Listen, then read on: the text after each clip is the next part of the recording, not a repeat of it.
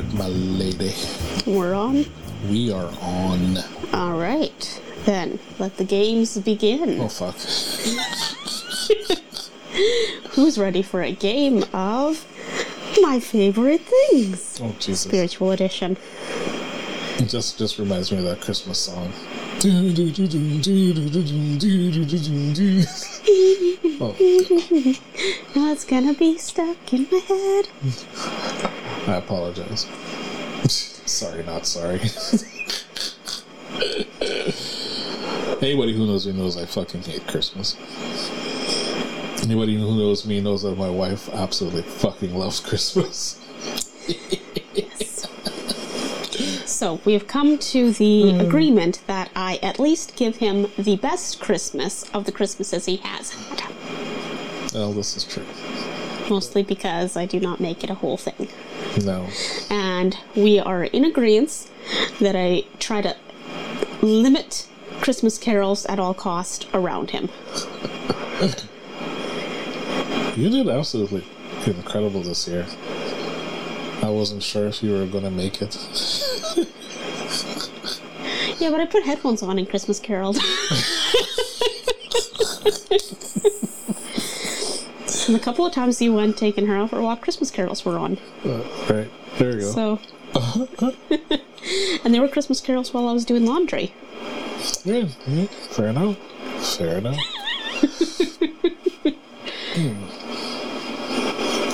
You know, I've just gotten better at hiding the Christmas carols. Oh, God. See, and even though, like, it's a thing, like, I guess from my perspective, I have a great sense of appreciation for the fact that, you know, you enjoy it. Like, you're not bogged down by me not liking Christmas carols. You know what I mean? Like, certainly I would be beyond thrilled if you were into Christmas carols and got into the giddiness of just singing occasionally. Yeah. It'd be like heart desire if you just like impromptu got into Christmas spirit super lots with me. But I mean, at the same time, you've gotten better. You have definitely, like, you've gone out and purchased Christmas gifts for me now. You're actually, you know, you've wrapped gifts on your own a little bit, and you know, you're not as bad. No, but then that's because you really do. You do make it a pleasant experience. I mean, for me, Christmas has always been that. It's just about the fun of it. It's a time to be childlike and enjoy and let be an uplift as winter's about to come in. You know, ending of a year, and enjoy family and do silly little things to make each other happy.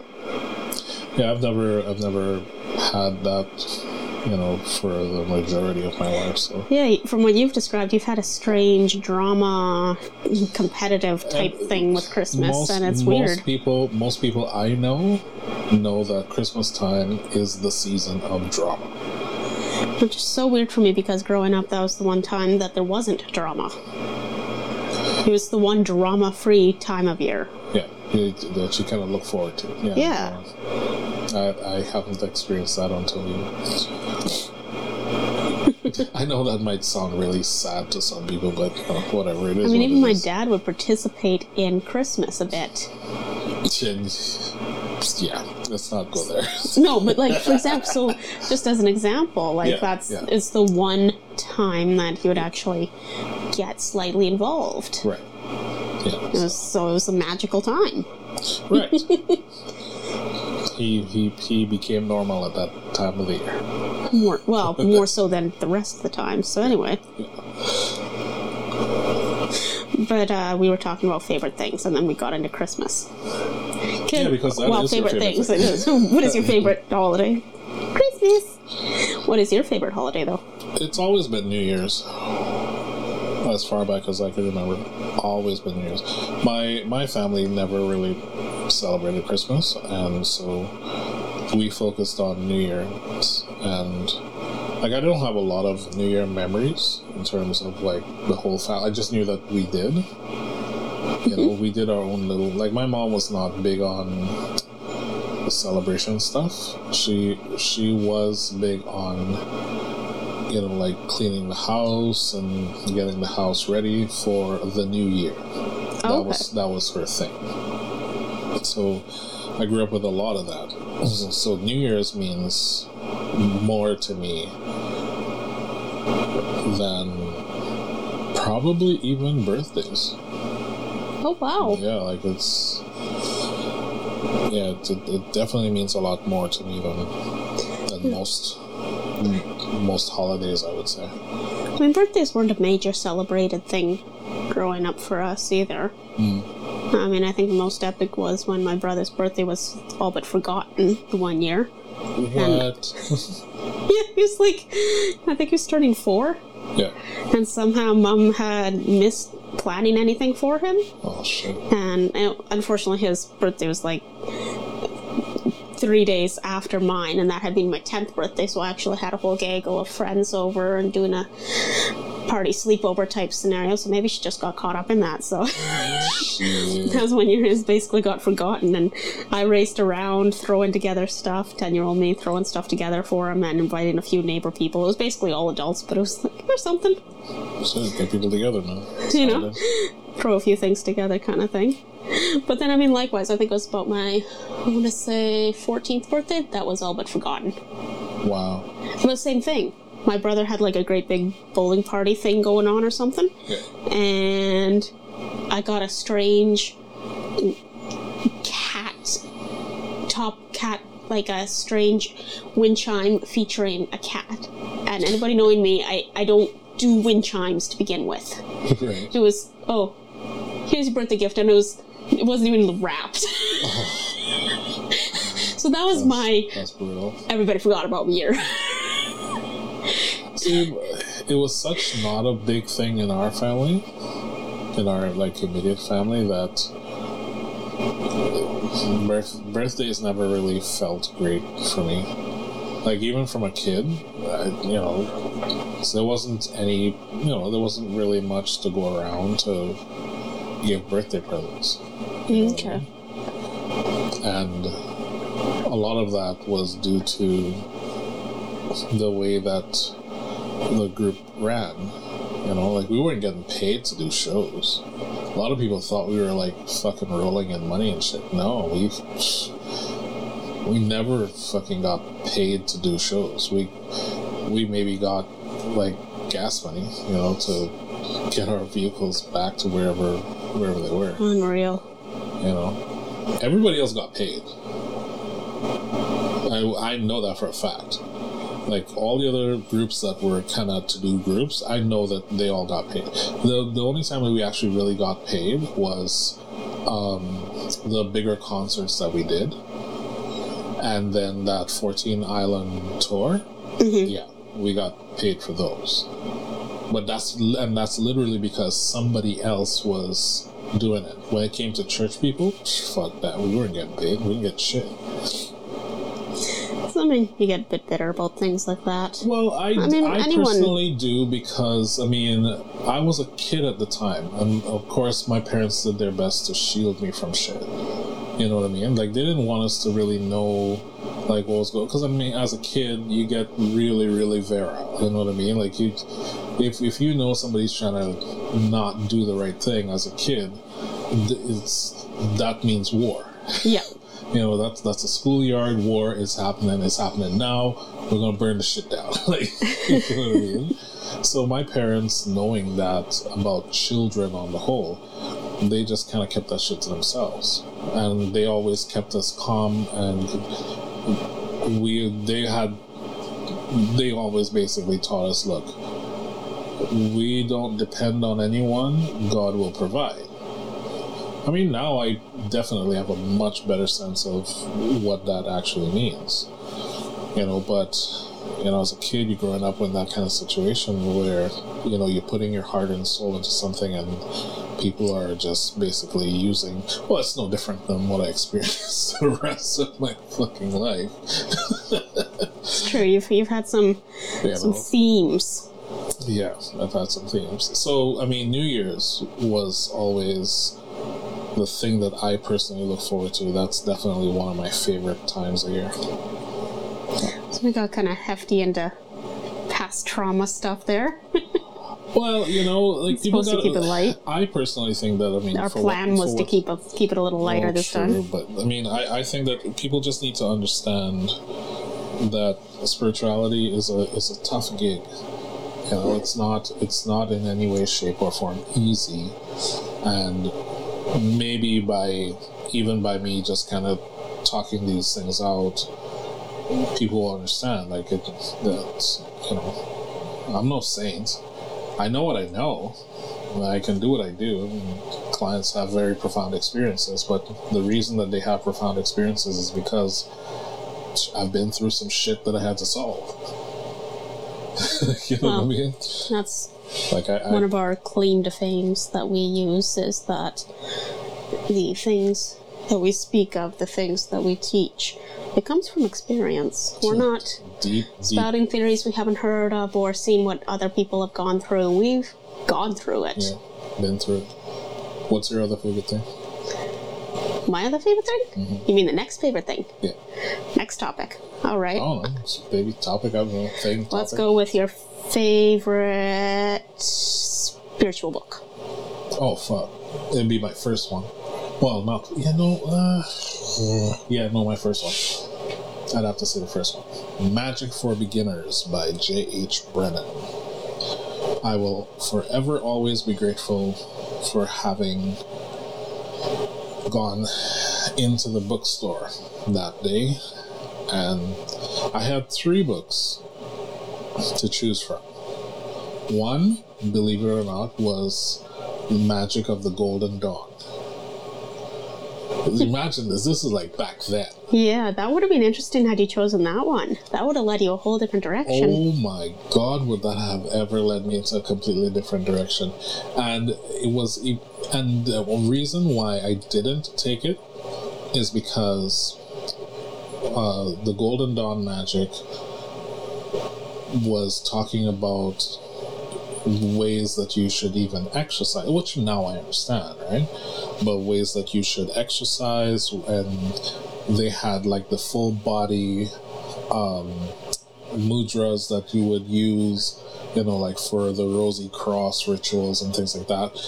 And I didn't understand any of that back then. I just needed help. You were coming straight out of the Christianity and just realizing that you needed to face your fear, which was the devil magic. Right. Well, this was based on that shittiness with my brother.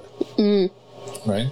So this was, and so I had to solve it, like, because I was going 3 months. I was going. You were going to die if you didn't solve it. 3 months on having fucking palpitations and cold sweats. 3 months. I had to solve it. So when I went in there, and I mean, at some point I'll probably give more details about it, but it suffices to say I went in there, got the book, and, you know, if anybody knows about, like, back in the day when you had to go to the drugstore to buy condoms, it was a thing. Like... This is how I went to buy that magic book. It was a thing. So I furtive glances and all included. Oh my god! I went in. You know, I finally hurried up to the till, bought the book, put it in the bag. Gone. I didn't even take it out the bag while traveling, because anybody sees this shit, like, you know, you don't want to be that person. And the reason why I rave about that book is because in the first 3 chapters, it taught me to meditate in a way and addressed exactly what I was looking for. I felt so much anger towards my brother because of the situation that happened, that I was having, like, incredibly intense cold sweat dreams of anger, and I would wake up with the bed sheets completely soaked from literal cold sweat. right? So this was beyond anxiety and all of that shit. Like your heart was going to give out if you didn't change something fast. Absolutely. I would not have lived to see 25. That's how young I was. I would not have lived to see 25. So those first 3 chapters taught me to meditate in a way, to see the problem in a very specific way, and to burn it out. Like, God level burn it out. And when I got to that 3rd chapter and I performed that meditation, I slept for 10 hours. Was that the one where you did the directions? No. Oh, that's a different one you're referencing. No, this was before I even got to the end of the first half of the book. Oh, okay. Right? This was within the first month of me reading the book. That I read the first 3 chapters and did this, and I slept for 10 hours. I had not been sleeping for 3 months, and I slept for 10 hours. Just for anyone wanting a frame of reference, to begin with, you don't sleep a lot. No, I don't. I mean, if you sleep 6 hours, I consider you've had a full night's sleep. I slept in. You know? It's more common for you to sleep maybe 3 or 4 hours. Yeah, and I'm good to go for like 10 days. Well, you'll do that for 10 days or a week, and then you'll have a couple spurts of 6 hours over, like say 3 spurts over 2 days of 6 hours, and then you do the same thing again, the 3 to 4 hours for a couple weeks. Yeah, yeah. But I don't know, it's just the way our body works. So imagine under stress, I was sleeping even less. Under that level of stress, I was sleeping even less. Like I just about didn't even have a proper circadian rhythm. Well, so I would say you clearly didn't at that point. So sleeping 10 hours off of a meditation, like that was huge for me. Yeah, so definitely life-changing book. And I mean, obviously, start you off. And I find it interesting because the first real spiritual book I had was probably my best for spiritual books, and that was it wasn't my first, but first kind of set, and that was The Initiation into Hermetics. Really? Yeah, Franz Bardon. That would be my favorite because I remember the feelings, the sense of deep understanding and the relief of that understanding. I did not know that. Yeah, see, we're learning things about each other. That's my favorites. I remember the sense of relief and understanding, and it was so profound to understand what I was like. That feeling of, I don't know, am I supposed to see auras? Am I supposed to not? Is this the devil's work? Is it not? All of those were clearly answered and gave me a clear path forward, clear exercises to do, and it was all laid out clean, clear, logic, and all the information, and I was floored. It felt like somebody gifted me the rest of my life. Yeah. And I mean, the clause here is this. Before this podcast, the only way that we've ever spoken about the books or knowledge that we have is through like personal contact. Yeah. So I mean, what we're saying right now is stuff that we have never actually spoken outright in public. So that Initiation into Hermetics book that Sage is talking about is, man, the story. Maybe again, there's a lot of details, and I'm just kind of skimming over.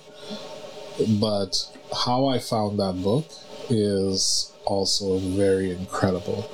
It took, I had spent about $5,000 over 2 years in books when I got here to Canada, because that was one of the first things on my mind. I gotta get my library. In case nobody could tell, we enjoy books. Yeah, and what I found was all the books that I bought were just fucking regurgitating shit, and they would only go so far and no further. So it pissed me off. And then I started doing research, and the internet was still kind of so-so. There wasn't even Facebook then. I don't even think MySpace was just starting up then. Was Google up? Barely. not nearly as it is now. Google was up, but my first search engine was Ask Jeeves. I never used Ask Jeeves. No? I had it was Ask Jeeves and then Yahoo. Yahoo is what I used. Yeah. So Yahoo, I started doing research, and then I found this guy, Willem. Right? And Willem's work on his website had all of the content for radionics. And inside of Willem's work, when he talks about radionics, he talked about magic and how to use radionics for magic, and then he went on to mention Franz Bardon. So I'm thinking, wait, what? Who? What? Shut the front door. Yeah, latched right onto that one. Oh, I stopped that page. And for those of you who knew the internet back then, this is a literal thing. You had to stop the page from loading. So I stopped that page and went and searched Franz Bardon and then found Initiated into Hermetics. I was like, holy crap. And then lo and behold, 3 weeks later, I went down to the other bookstore, the Witch's Place down there, right? Oh yeah, that first okay. book where I made stuff, right? And she had it. I never commissioned it. She had it. Wow. This is 3 weeks later after I found. So I just told her, so look, I want that book right now, like that one right there. And she kind of gave me. I remember it because she gave me that kind of look, like, huh, you know what I mean? So, and then I got it, and I couldn't put the book down. So I know that feeling you're talking about because I personally couldn't put the book down. Yep. That book was always in my possession. When I went to work, when I came home, that book was in my possession. That book is beat up. Listen. I mean, you may have bought it new, but it's been read like between me, traveled everywhere. It is beat up. It definitely beat up. It's due for a fresh spine binding. Yeah. Like, honestly, as a listener right now, if you are looking for a full culmination, an ultimate culmination of spiritual work on exactly what to do step by step, get this book, right? Initiation into Hermetics by Franz Bardon. Now, this is the first time we have uttered this ever secret knowledge, per se. Our crowning glory, amazing book of amazingness that has made such an impact for both of us. It will take you from where you are right now, even if you know nothing about spirituality. I don't think we have mentees that know about this, or students of any sort that know about this book. We've not told people about this book. No. But I mean, it's about time now. Yeah. So we're letting this out now. It's also almost impossible to find the book these days, it's sorry, guys. It's expensive. The links that I found, if you can get a hold of it, though, it's worth every penny. Yeah, if you find it used or anything like that, because like the brand new ones that I found, the links that I found were like upwards of $300-400. So jeez. Yeah. So if you this find book is so good, I would spend $300 on it. Yes, it is absolutely worth that and more, and like thousands more. So at the time when I bought it, I also, when I got to the end of the book, I found out he had more books. And so you got all of them. I got the ones that were at the back of the book. Yeah. It was like 3 or 4 years later, I find out there's other books that weren't in the back of those books. I was like, well, fuck right off. So I searched them out and actually bought PDFs. That one site. So like I got that site, and we're not telling you that site.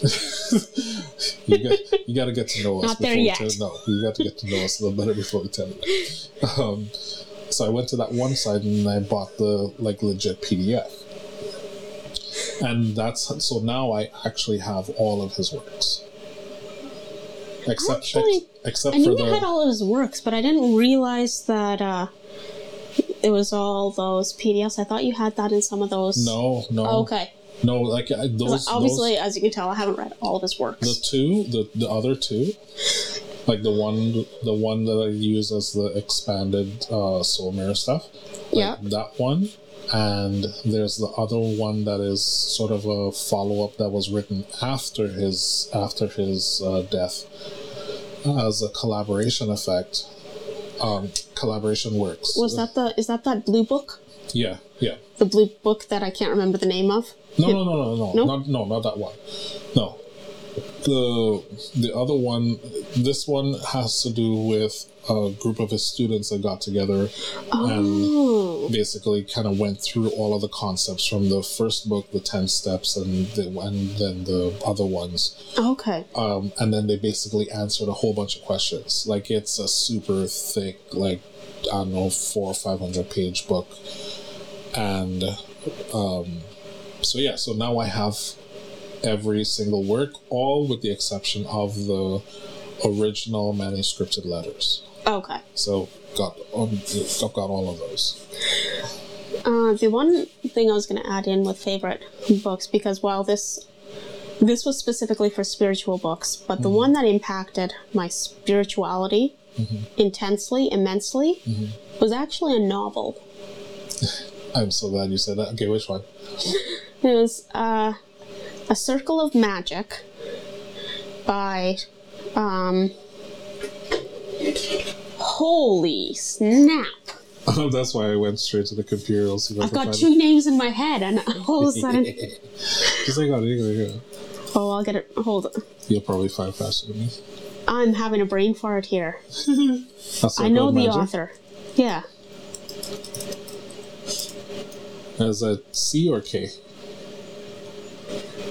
So, I found it. Tamara Pierce. It is Tamara Pierce. Oh, there you go. I thought it was Tamara Pierce, and then I started second guessing myself with some other series. Okay. It is Tamara Pierce. So it was actually a novel, fantasy novel.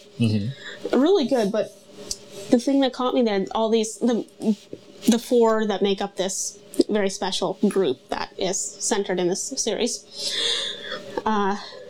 They get taught meditation to handle their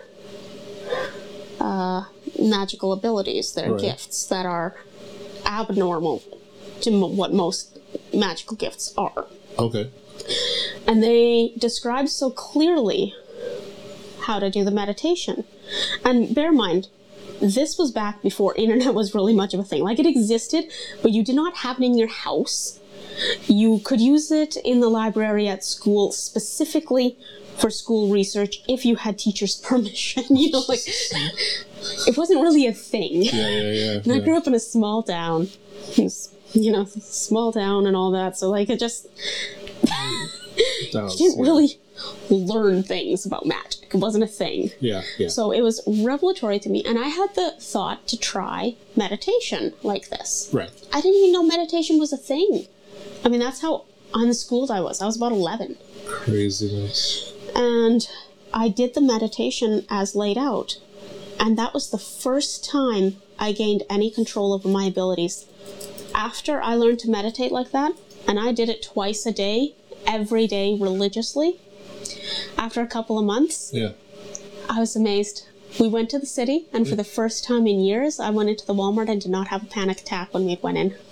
Wow. I did not stay in the car. Yeah. I went out, and I remember because I was so excited to go get these gel pens that I really wanted. Yeah. I was able to go in and pick out gel pens. That's incredible. Just from that meditation, the ability to control. So that's one that made such a significant impact. Again, a first. Those firsts really make such a huge impact. But despite it being a novel, learning that simple technique. Yeah. And I mean, we later found out that I had to make some adaptations because the way I did that meditation, handling my abilities, was ripe for explosion. But as a basic with nothing else, it worked wonders. It wasn't a wrong technique. It's just left much to be desired as we got further into things. Right, exactly. See, I'm looking for the one that kind of started me off before all of this. It was remember that lady that I told you? She was kind of like my surrogate mother when my mom had left, like the one who passed away a couple years ago or so. 5 daughters and whatnot. So her oldest daughter had given me this spiritual book. It's a spiritual novel, right? I don't think you told me about this. Really? This might be a first story. Holy shit. Here we are on a podcast, everybody. Bring out the fanfare. After 11 years, I'm hearing a story that I have not heard before. Go for it. I could have sworn I told you. Anyway, so the name of the book is High Places, but I'm looking for it right now and I don't see it. It's a very old novel, and I mean, if anybody out there has actually heard... Wait a second, this might be it. Just hang on 1 second. Spiritual books. Anyway, I'll tell the thing as it is here. So basically, the story on the book is it was based on this preacher who built this, like TV pastor business, like the Jimmy Swaggart type of thing. Okay. Right? And ended up getting mixed up with some really fucked up shit that ended up having to do with NDEs. This is the first time that I had ever heard about NDEs, near-death experiences. And he ended up he ended up having one of these experiences because he found out a way to Eden. Like to the original Garden of Eden. Okay. You had to have a near-death experience to go there. So he found out where Eden should have been in this mountain, and they made the trek there, found a cave in there, and then built the lab in the cave to have this experience. Like, it was so fucking incredible. I remember that I did not put that book down. The moment that I wasn't doing something, I didn't put that book down. And you don't read novels. I don't read. That's got to be one of the few, like a handful of novels you've ever read. To this date, it is still the only novel I've actually read cover to cover. The only one? The only one. You read Animal Farm. Well, I wouldn't call it a novel. For me, Animal Farm was way more than a novel. Animal Farm was technically being a novel, so technically you read more than one novel cover to cover. All right. So in terms of a novel that has more than 300 pages, let's call it that. Okay. A novel that's got more than 300 pages, that was the only one I read. Because yes, in school I read Peter of Mount Ephraim. I read... I've surpassed you by about 1,000 then. Oh god. You're a beast. For novels over 300 pages. You're an absolute beast with novels. So yeah, I read Peter of Mount Ephraim, I read Animal Farm, and there was another one. No, that would have been Peter. There was another one that was similar to Peter of Mount Ephraim. These are like really old books. I don't even think you could even find them in print anymore. But yeah, this one, High Places, and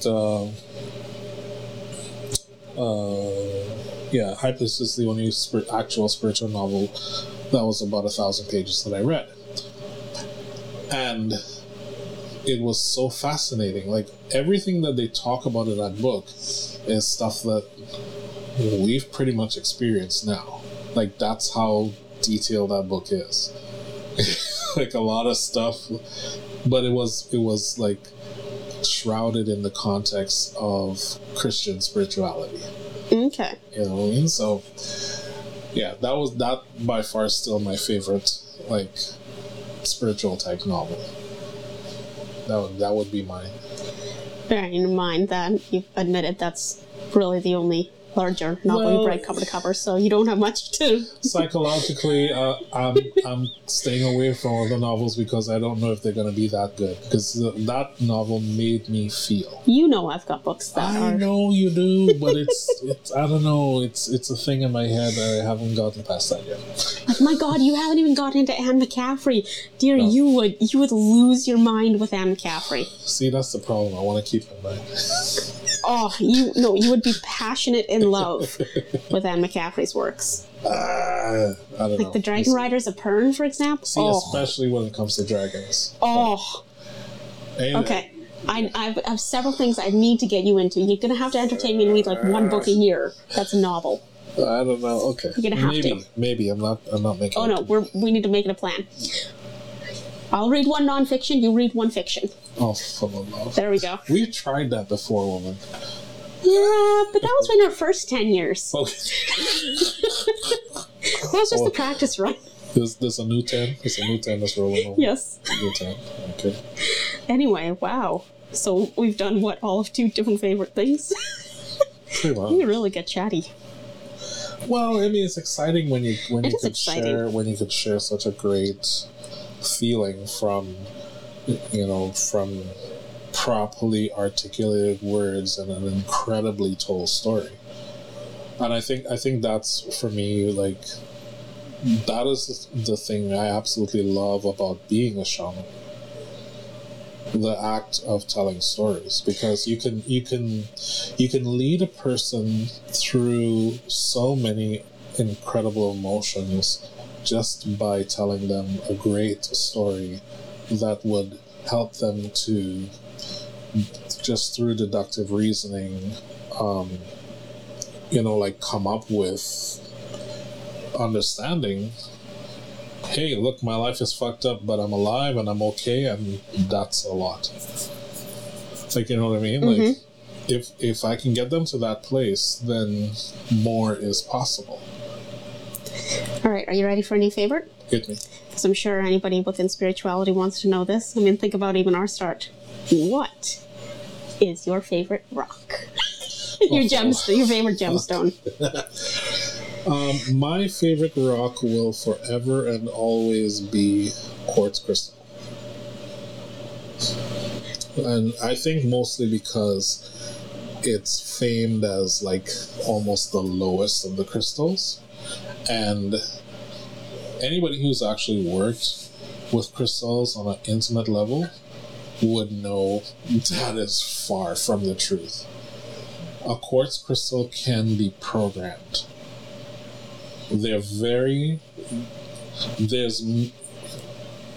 If I'm correct about this, there's maybe 10 crystals that are even remotely closely as programmable as a quartz crystal.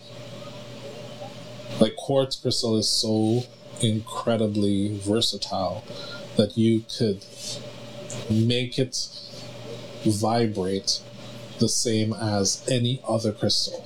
So you could make it vibrate as a tiger eye. You could make it vibrate as another agate. Like, you can send that vibration into the quartz crystal and make it vibrate that. That is so cool that you actually that quartz crystal is your favorite, because very few people would actually choose that as a favorite. Ever. Because they would think it too simple. Yes. So that I find fascinating. It's one of the most powerful crystals as far as I'm concerned. All right, so my turn. Besides the ones that they find inside of meteors. Right. Are you ready for my turn for favorite gemstone then? Hit me. Do you know it? No. Carnelian. Oh yeah, that's right. That one, like the vibration I get from it, I remember holding carnelian the first time, and yeah, that was at that menstrual current. No, that was at our favorite little rock place, Mineral and Rock Place down in Cloverdale there. Oh right. Remember, I held it, and menstrual cramps just dissipated, and my whole body just felt right. Yes, I remember. Like, even as I say the word carnelian or think it, I feel the carnelian stones I have here respond. Yeah. It's just a simple matter of it responds to me. It feels like a warm hug. Yeah. They are great stones, that's for sure. Yeah, it's just a simple favorite. Like, not as in that's the one I would use for anything and everything, but if you talk about an unadulterated, just simple favorite, It's carnelian for me. Yeah. And I mean, certainly I use other ones for different purposes. Oh. I mean, that one only has so many things that I really find it working wonderful for. But if I want a comfort stone, carnelian. There was a guy who was promising to send me stuff. I still haven't heard from me. Remember that guy that's telling me about? Like, he's supposed to send me a whole bunch of stuff. I don't remember at this point. Okay. You'd have to give me a little more elaboration for me to remember. This is my brain. If you told it to me without writing it down, you'd have to give me more elaboration. I've mentioned it a couple of times, but like he's been. It feels familiar. He's been kind of sporadic. Just feels like fair ways off. Okay, so do you have anything you can pose for a favorite topic, just so that? I mean, I can give more things, but let's see if you have one. You're doing good at it. Sorry, I'm kind of yawning right now. Go for it. It is late. Or early. Depending on your perspective. Right. How about your favorite spiritual sect? Like named sect, like your witchcraft, druidism, fanaticism, that type of thing. Path. Yeah. There you go. Favorite spiritual path. Do you have a favorite? Let me think about that. I mean, besides the obvious of what you mainly follow. I think all in all, I would have to say Wudang. And I mean, we know that is what you follow, but why did you choose that one then? Well, when I was studying Wicca, I found it to be very utilitarian and very Christian structured. I still do. And I know that would probably rub some people the wrong way, but there's a lot about Wiccan philosophy and Wiccan theurgy, which is very much along the lines of the methodology of how Christians function and operate. And after studying, like basically all three levels, that just kind of turned me off. I understand what the intention is, but I don't agree with the liturgies of it. I just didn't. Druidism is closer to what I personally feel and like, and I definitively love the aspect of the trees. I've always been very, very conscious of trees. What else? What else have I? Demonology came later. It's great, and I mean, just based on my experience, our experience with demons, I wouldn't worship a demon just because of what I know. You know what I mean? I've learned that much with them. Fairyology, well, you know my history with fairies. At some point we might get into that.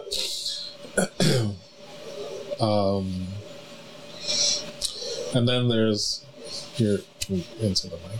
What about my mic? You're kind of breathing into it there. Oh, was I? Sorry. I was just adjusting my crocheting thing, project. Then there's there's so many areas. Oh, you really liked so runes. Oh, I was gonna say, what you found a lot about not evocation. Dang it. I don't know. I can't see your thought. Enochian. Oh, Enochian, yeah. And there we go. Oh, yeah. Oh, Enochian was fun. I don't know. A lot of people find it very cumbersome, but I found Enochian extremely fun. Like, and maybe that's just because of my understanding of angels, right? But I found Enochian quite fun. Because angels have as far as humans are concerned, angels literally have no sense of humor. The big ones. And I find that extremely funny. Like, it's hilarious to me. Working with them is probably almost as direct as working with the law, in that they are very direct. And if you say something stupid or you act stupid, they just don't respond to you. Like, I think angels are probably the reason why people ghost. Because they'll just ghost you if you start talking stupid shit. It's just what they do. They're intelligence beings. So if you open your mouth... Where am I? Sorry. I swear you're not boring me. I was just stretching. Yeah. No, but like, if you open your mouth or you open your brain and you're not saying or thinking anything intelligent, the angels, they just shut down. They don't... they're not about that. But besides Enochian, the runes. Yeah, I really like them too. The runes, man. Whoa. The Scandinavian runes, the Germanic runes, Elder Futhark, runes. just runes. Not to mention, with all of the various experiments that I've done with different magical forms and rituals, the runes have always been the fastest to work. Like, when I draw some runes, when I put some blood runes down, like, shit happens. And it happens fast. So that, which is, for me, it's very reminiscent of how the Loa work. We've seen how the Loa, like, you and I have seen how the Loa work. Like, you ask them for something to happen, man, shit happens, like, quickly. And it's very direct. So, I mean, there's ceremonial magic, which I did, but again, I really don't like liturgies because it just reminds me of the humdrum of process. Like the not process, but procession. Derivative of process, anyway. There's always some kind of procession in a church, and ceremonial magic just reminds me of that kind of... There are people who are attracted to that because it makes them feel that extra thing. Some people like a bit of glitz and glam.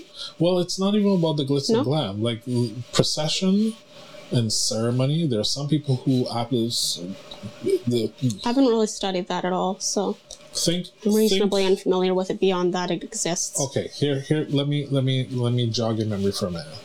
Remember when I had that surprise trip where we went down to for Christmas Eve? We went to the Gravelberg Church. Yeah. Right. Remember how crazily, almost humdrum droning that was? Right. There are people who love that. The people who love the procession.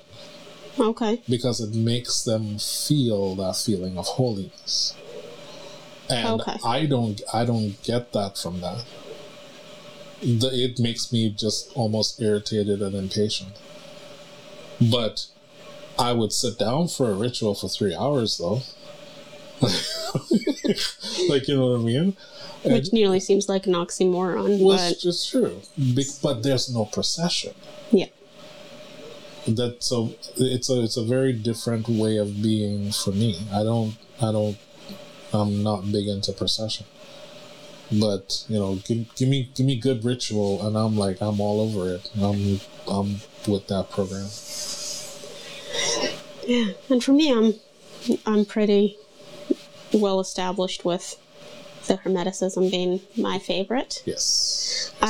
For me, I love the logic to it because I really, despite being psychic and all, I love logic. It's just my MO. I love to have an answer for a thing. Maybe that is what makes me such a great psychic, getting the right answer. I mean, logic within it. I've noticed. It bugs me when I have a vague answer. Yeah, and there are people who just live for vague answers. Like, I don't get that either. That's something I will never personally understand. I mean, as a secondary, I definitely agree that runes being an excellent one to enjoy as well. See, I guess to give it a category, for me, if a piece of magic is not direct, I really don't want anything to do with it. Because especially now more than ever, because of my experience with runes, Enochian, and Voodoo. Those are three things that are brutally direct. Like the process of to translate it is washing of the head, right? To translate the process is process of washing the head. And in Voodoo, it's literal. You literally get your head washed. And it's a spiritual washing as well. Right? Every time I go to stretch, I'm yawning. And all it is I've been sitting here for a while, but I go to stretch and I yawn. Yeah. It's good. It's release. That's all it is. Comfortable conversation. So normally we'd be laying down doing this. Well, sometimes. Depends if I'm crocheting or not. I think I'm just about crocheted out. My hands are just about almost there. Ready to be done for that. But I did have another next good one. Go for it. Which I just lost my train of thought on. Oh, so give me 1 second. There we go. Okay. I was gonna say, how about your favorite divination tool? Oh boy. Like whether it be cards, pendulum, other method. Bones, I'm not a big pendulum person, but I've only recently started using it again because of the radionic superbond.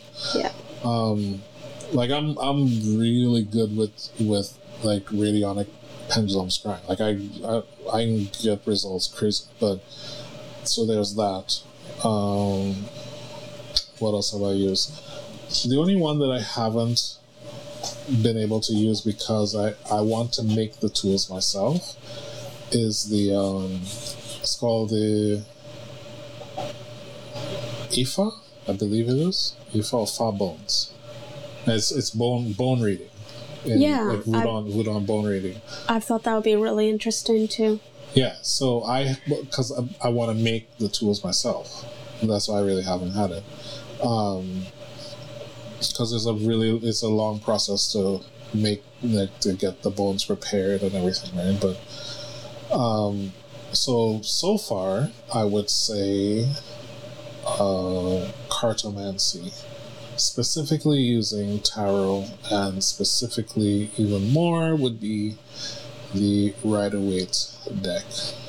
I love the simple. Again, for me, it's got to be direct. And I find that those cards, those original Rider-Waite cards, are so direct. Some people find them very confusing, but for me, I find them more confusing than anything. Yeah, and you're not alone. You're not alone with that. I find them extremely simple.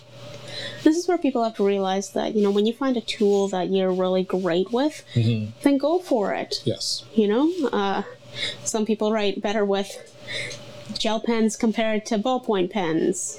For example, like if you find it, I know this is a little simplistic, but if you find a tool that works wonderful for you, then by all means. Well, look at me.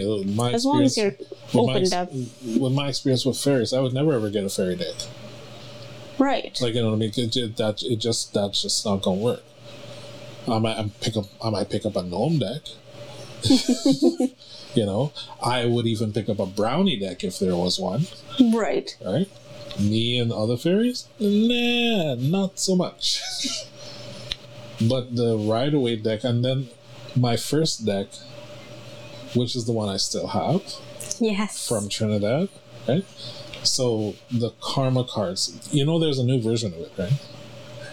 I haven't looked at that at all, so I wouldn't know, but that makes sense. There's a new version. I don't know about that. I looked at it and I was like, I don't know. They have to kind of refresh these things for different generations, basically. But I have the first original design of the deck.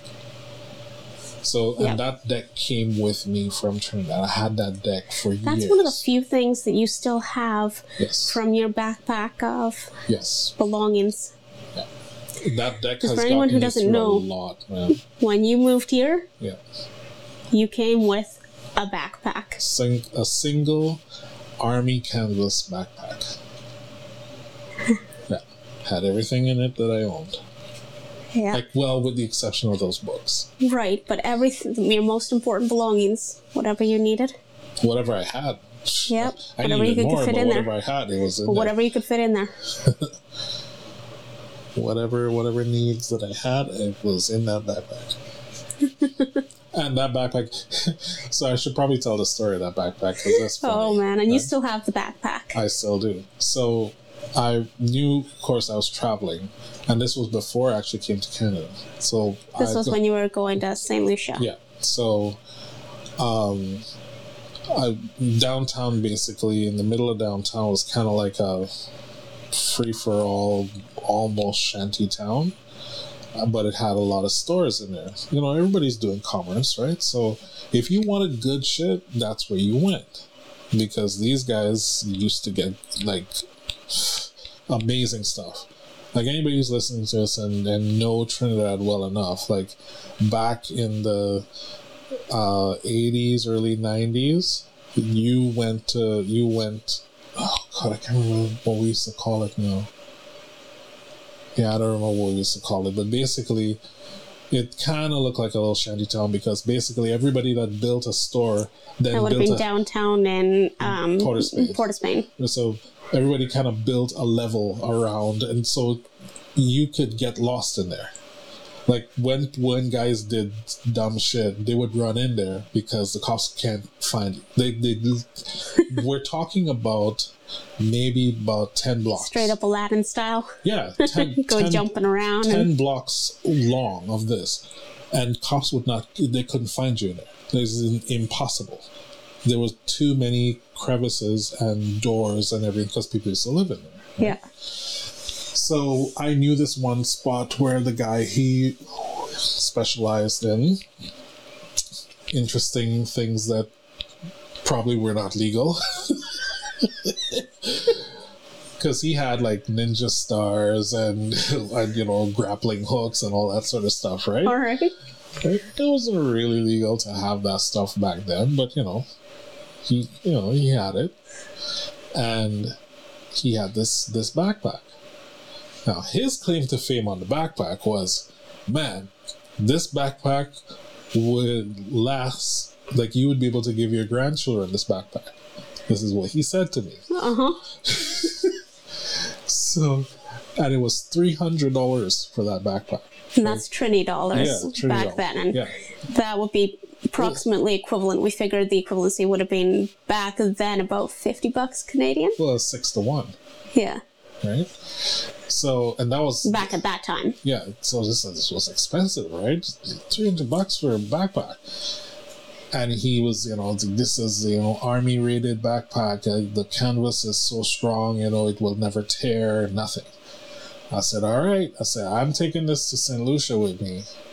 I said, I'm going to put this backpack through its paces. If this backpack doesn't last, I will come back and I will beat you with it. That's exactly what I told him. Lovely commerce back there. Yeah, well, this is because everything is reputation, right? Especially for that kind of commerce. If you get one person saying bad shit, you're done. You're so done. People think they got cancel culture now. Fuck that. And that was actual cancel culture. So I took the backpack. I went to St. Lucia for 6 weeks. Came back, And I kept to my word. He didn't even remember me when I came in. Like I had to go and actually look for him. And I said, "You remember me?" He's like, "Yeah." I said, "You sold me that backpack." He's like, "Oh." So he kind of, he was kind of hesitant. I said, no, man. I just came to tell you that your word is right. The backpack held up. And it's clean, it works, there's no tears, and I put it through its paces. That backpack went everywhere. And he's like, yeah, man, I told you.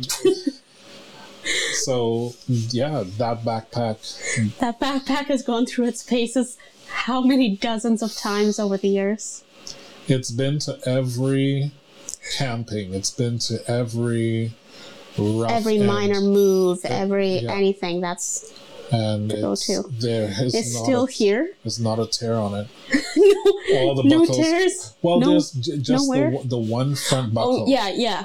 The one. Oh, and the strap on the one thing in the backpack there, the like the little nylon piece. Yeah, that finally broke off. But all it needs to be done is just put repaired back in nice and strong. Yeah, which is really low on our to-do list. But otherwise, not like the. But no, that's it, and that's.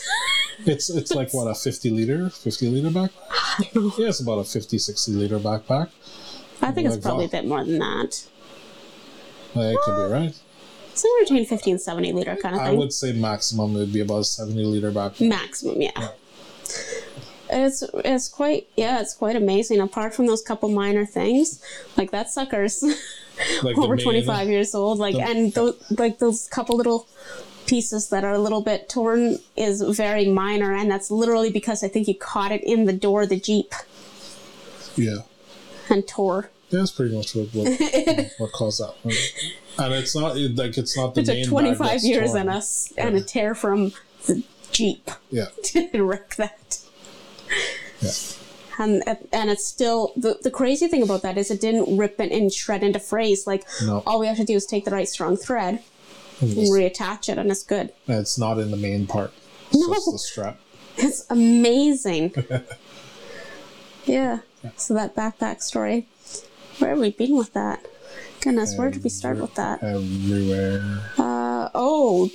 Divination tools. Right. So yeah. Tarot. Battlestone. That Karma deck. Tarot card. Okay. Karma card deck and my Rider-Waite tarot deck. Alright. So I guess my go. Yes. Mine would be the Lenormand cards. I knew it. I would expect you to know it. But yeah, they're really clear. They're for you. They're very cut and dry. There's a clear way of using them. Yeah. And you can use them in a few other ways as need be. Yeah. But there's clear indications. They're very simple to use. It's very, here's what it means. You see this, it means this. You're not trying to read into the card itself. It is a representation of this meaning. And if it's beside this card, it means this. If it's beside this other card, it means that. Real simple. I see why you wouldn't like it, but for me, I love it because it's almost like a mathematical equation, and I love math. Well, I mean, it's beautiful. I love math too. It's like a mathematical equation. It's like a puzzle, but not. It's so clean and clear. I think so I guess this would be ironic. Those cards are so direct that it actually pisses me off. Yeah, I have given you some reason. You're like, I hate your cards. I hate your cards. I don't. This is why I can't touch it. And I mean, it's just you exasperating because it's a love-hate thing. It is. You love. I love that they're so amazing. I love that they're amazing. And you hate that they are so in your face. I love that you chose this as your tool of choice. I enjoy the fact that you are absolutely profoundly precise with them. And you found me additional decks. Yes, because I think it's important to expand on what you love. But I fucking hate the cards. But my second one that I really enjoy are the runes. Also because they're quite straightforward. Yes. Yes. I know when I did readings. See, I haven't even shown you that style of reading yet, because the runes actually have their own reading pattern. Yeah. No. I'm aware, but I don't think I've done your style.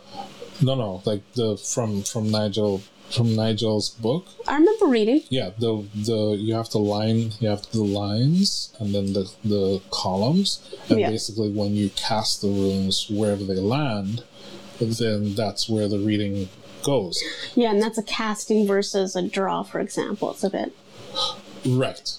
A bit different than the style I've been doing. Right. But yeah, that would be another thing interesting to try out. The other system that is like that has a casting system is the I Ching. The I Ching? Yes. So we'll probably have to. I've never got into that with you. The I Ching is also very precise. Like it's almost darkly precise if you want to put like an extreme description on it. But what is it? So the I Ching is the Chinese Tao system of divination. To identify for you. So basically, you have trigrams that form hexagrams. So those lines that I did for... So is it like a piece of wood, a chip, a card, something else? There's different versions of it. So the trigrams could come with 3 coins. Okay. And then you have the bamboo stick version of it with short and long sticks. Okay. And if you're using the coins, traditionally it's done inside of a mini tortoise shell. Okay. And there are a couple other ways. So remember those symbols I drew for, I don't know what you're indicating exactly. The box that I made. Oh, okay. Right. Okay. Right. So the symbols that those line symbols, those are. Oh, okay. Those are the I Ching hexagrams. Okay. So it's always drawn in 6. Okay. And every column is a group of trigrams. Okay. So the trigrams by themselves mean something, but as a hexagram as a whole, it also has a deeper meaning. That could be interesting to check out. It is. I'm surprised that I haven't heard of this before now. Yeah, we've never actually gotten to that point. It's always fun to discuss it. Yeah, it's always fun to learn new things that one didn't know before. That's why I love the casting of the runes, because it reminds me of when I used to cast for the I Ching. Those are 2 really, really beautiful systems. Outside of tarot. Mm-hmm. I suspect that the bone casting is very similar. Because from what I've researched so far, it appears to be quite similar. Yeah, so. Right. I think this should about wrap us up here. We're both getting a bit tired and kind of good. It's what, 5 in the morning? No, kind of need a pee. Not yet. Oh, you think? Now you need to pee. Oh my god. I don't know. You want to tell the people something great? Well, hope you all learned some things. Share some of our favorites. Maybe you'll find some favorites.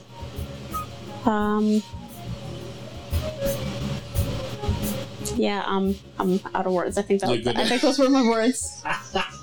Okay. Those were my words. That was good. Well, you guys know what I'm going to tell you to do. Go have some great sex. I'm not going to stop saying it, because you guys need to. It releases great endorphins.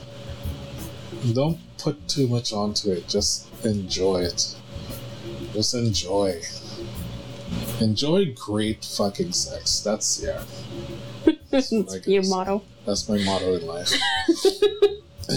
Every chance you get, do it safely, but every chance you get, just look at somebody and say, listen, you look awesome. I want to have great sex with you.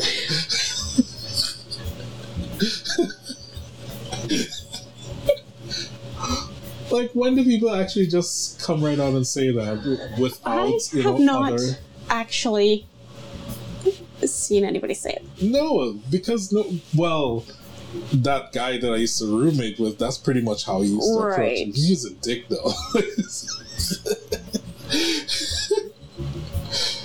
But I would love to see that as a thing that begins to happen. Just go up to it will be taken so wrong by so many people, though. So that's the only problem.